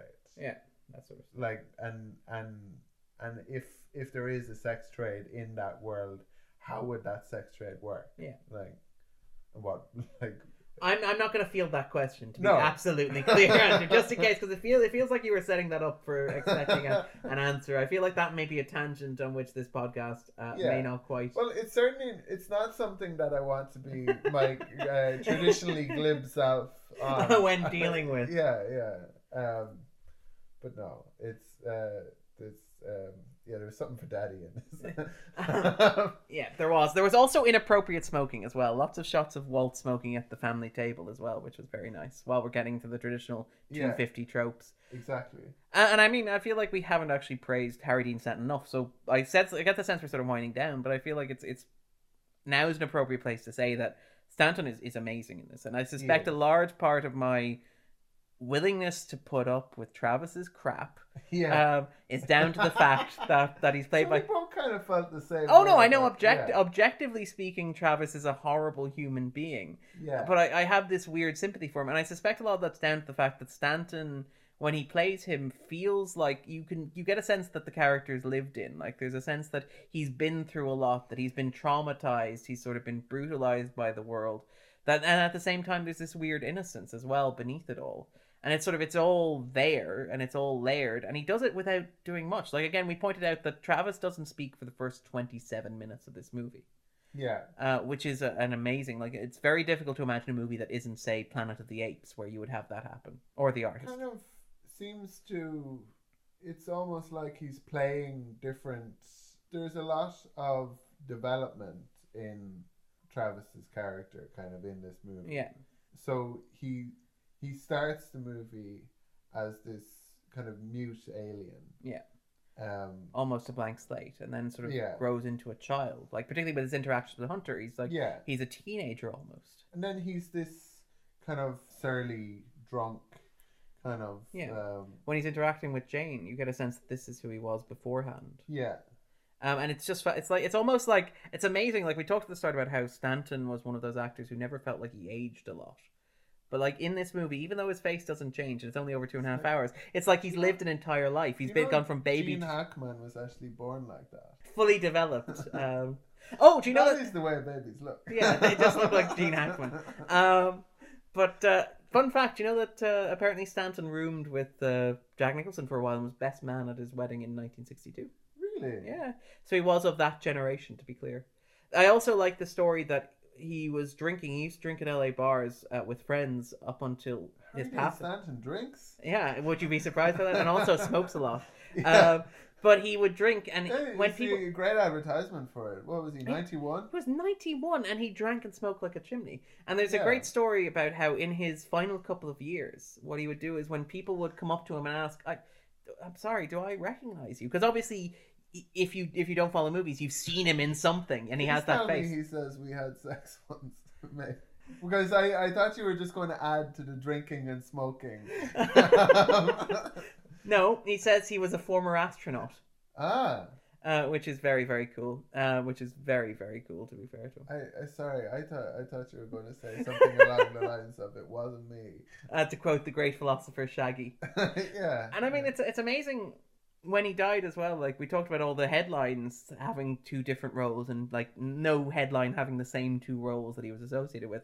Like, when I went to Twitter, I was amazed at how many people my age or younger than my age recognize him from tiny roles in things like the Avengers, for example.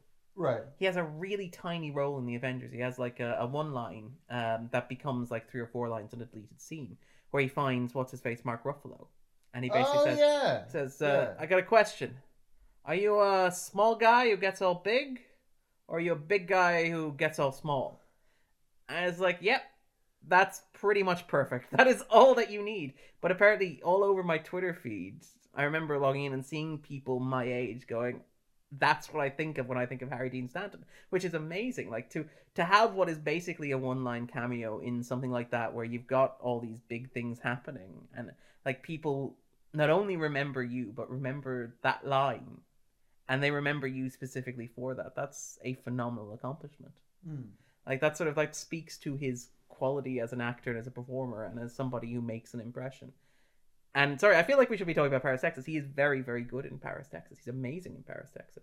So with that in mind, then, next week we'll be back talking about the latest new entry on the list, which is The Handmaiden, directed by Park Chan-wook, and we'll hopefully have some guests on for that. It'll be very interesting, very fun. In the meantime, you can follow us on Twitter at the 250. You can follow Andrew at AQUINNIUQA.